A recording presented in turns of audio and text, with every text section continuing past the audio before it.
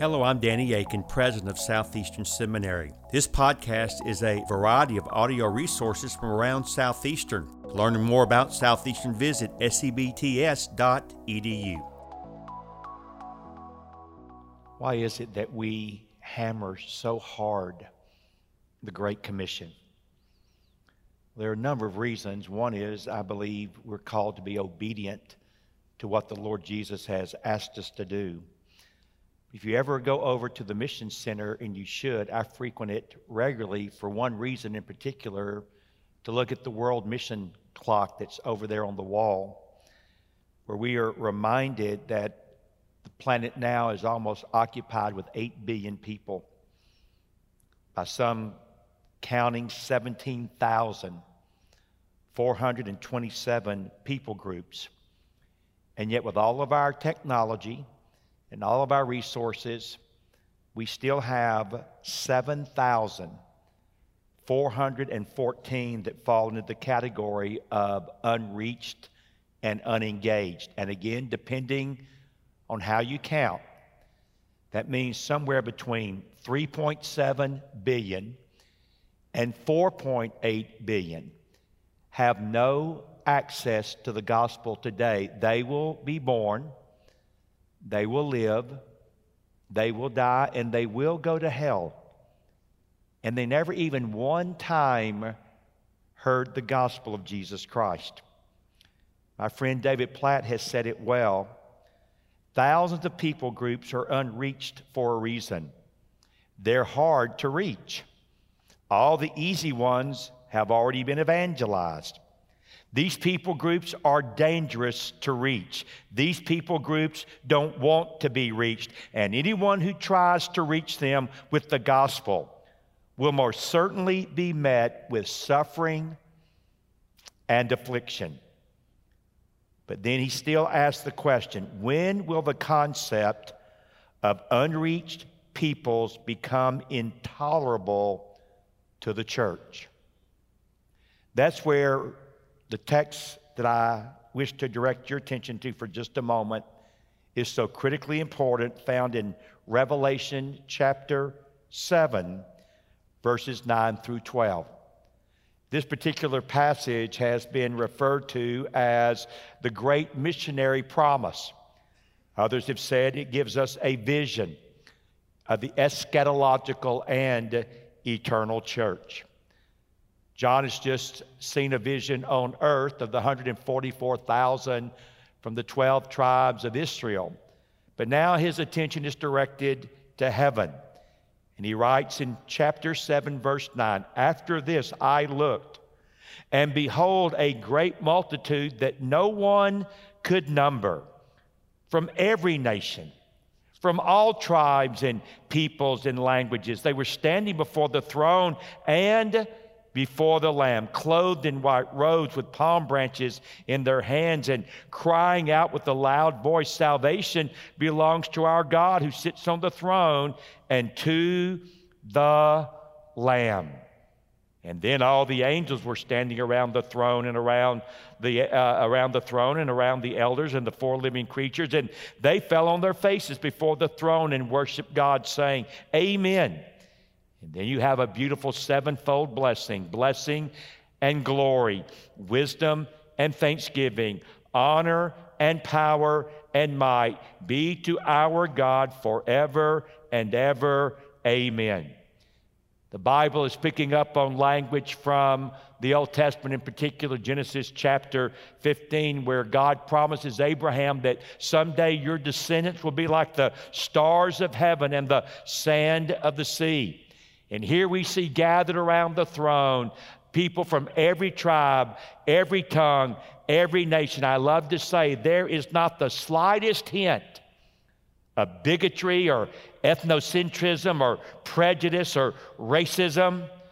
Of the 17,427 groups on the earth, each one is present and each one is represented. Amazingly, it is the Great Missionary Promise. Of the 7,414 that currently are unreached or unengaged, each one is represented. In other words, God on behalf of his Son, the sacrificial lamb, is calling out and reaching out to all the nations by his Spirit and through his people. And the Bible is clear. The gospel is going to be heard and the gospel is going to be believed among all the peoples of the earth. The unreached are going to be reached. The question that we have to engage is, will I be a part of helping reach the unreached? Several years ago, a former student of mine, now a student pastor at a wonderful Baptist campus, called me to tell me, just to give me an update of how things were going in his ministry and in his life. And as we were talking, he said, well, let me tell you something that I think you'll find interesting. It is kind of disappointing. He says, every year we get freshmen coming in and their parents almost always come with them. And it's not uncommon for a parent to come up to me, since I'm the campus minister, and to say something like this: now, I want you to take care of my baby while they're here the next 4 years. You keep an eye on them and make sure you keep them away from the big three: alcohol, sex, and drugs. Make sure you keep them away from those things. And make sure that you encourage them to get into a local church while they're here, and encourage them to get involved in a D group on campus while they're here. And he says, Dr. Akin, we do all of that. We do all of that. And then, Dr. Akin, later in the semester, we always have a spiritual emphasis week. And many times it's built around the theme of missions. And we'll have someone come in that will challenge the students to consider, might God have something for you that you never imagined? And might God have something for you that is much greater than what you think you're going to do once you graduate from here? He said, Dr. Akin, an amazing thing happens. God gets a hold of a lot of hearts of our students here when we have that spiritual emphasis week. And then here's what happens. They leave one of the services and they go back to their dorm, or they take a walk and they call their parents. And they'll get one parent on the phone and they'll say, well, no, get daddy on the phone too. Get mama on the phone too. I've got something really important to share. And then they will say to their parents, well, I need to let you know something. I'm changing my minor. I'm not going to go into business. I'm not going to do nursing. I'm not going into pre-med. I believe God has called me to be a missionary. And I'm changing my major. And I'm going to become a Christian studies major. And the parents will listen, usually politely, usually very quietly. And then the next day, my friend will get a phone call from those parents who will say, what have you done to my child?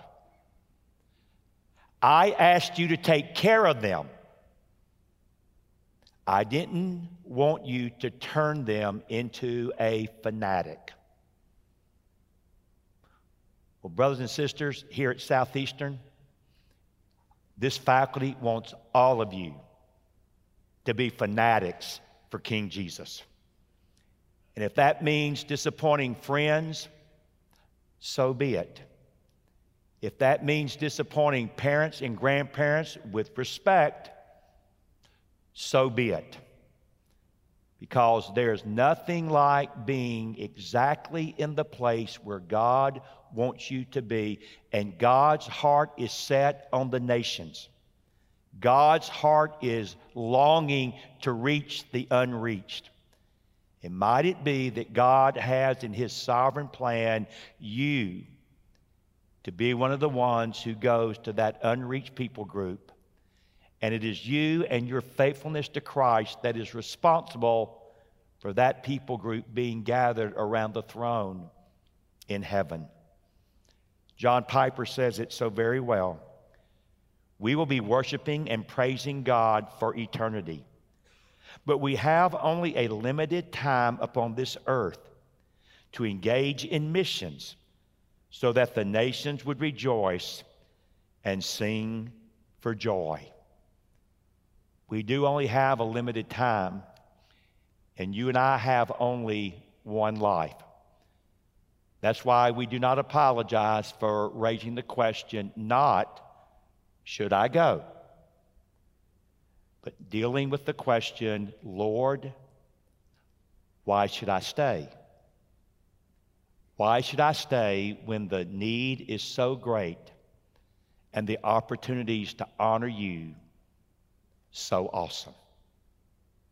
Heavenly Father, I thank you so much that we do have the great missionary promise in Revelation 7 of the eschatological church, where people from every tribe, tongue, people, and nation are gathered around the throne. And Lord, as we just read, the number was so great. John said, I could not count all of them. And so it is very clear in your word that the nations are going to be reached, and they're going to be reached abundantly. Lord, for us, then the issue is, will I be a part of what my great God is doing, or will I foolishly sit on the sideline and watch? And again, as John Piper says, live a wasted life. Lord, it is my prayer for me, for our faculty, and for all of these students, that we will not live a wasted life, but a fruitful life for your glory, as we are faithful to go wherever it is that you choose to send us. And we ask and we pray this in your name, Lord Jesus. Amen. Thank you for listening to this podcast. Consider giving to Southeastern Seminary online or visiting us for a preview day. For information on how to give or sign up for a preview day, visit sebts.edu.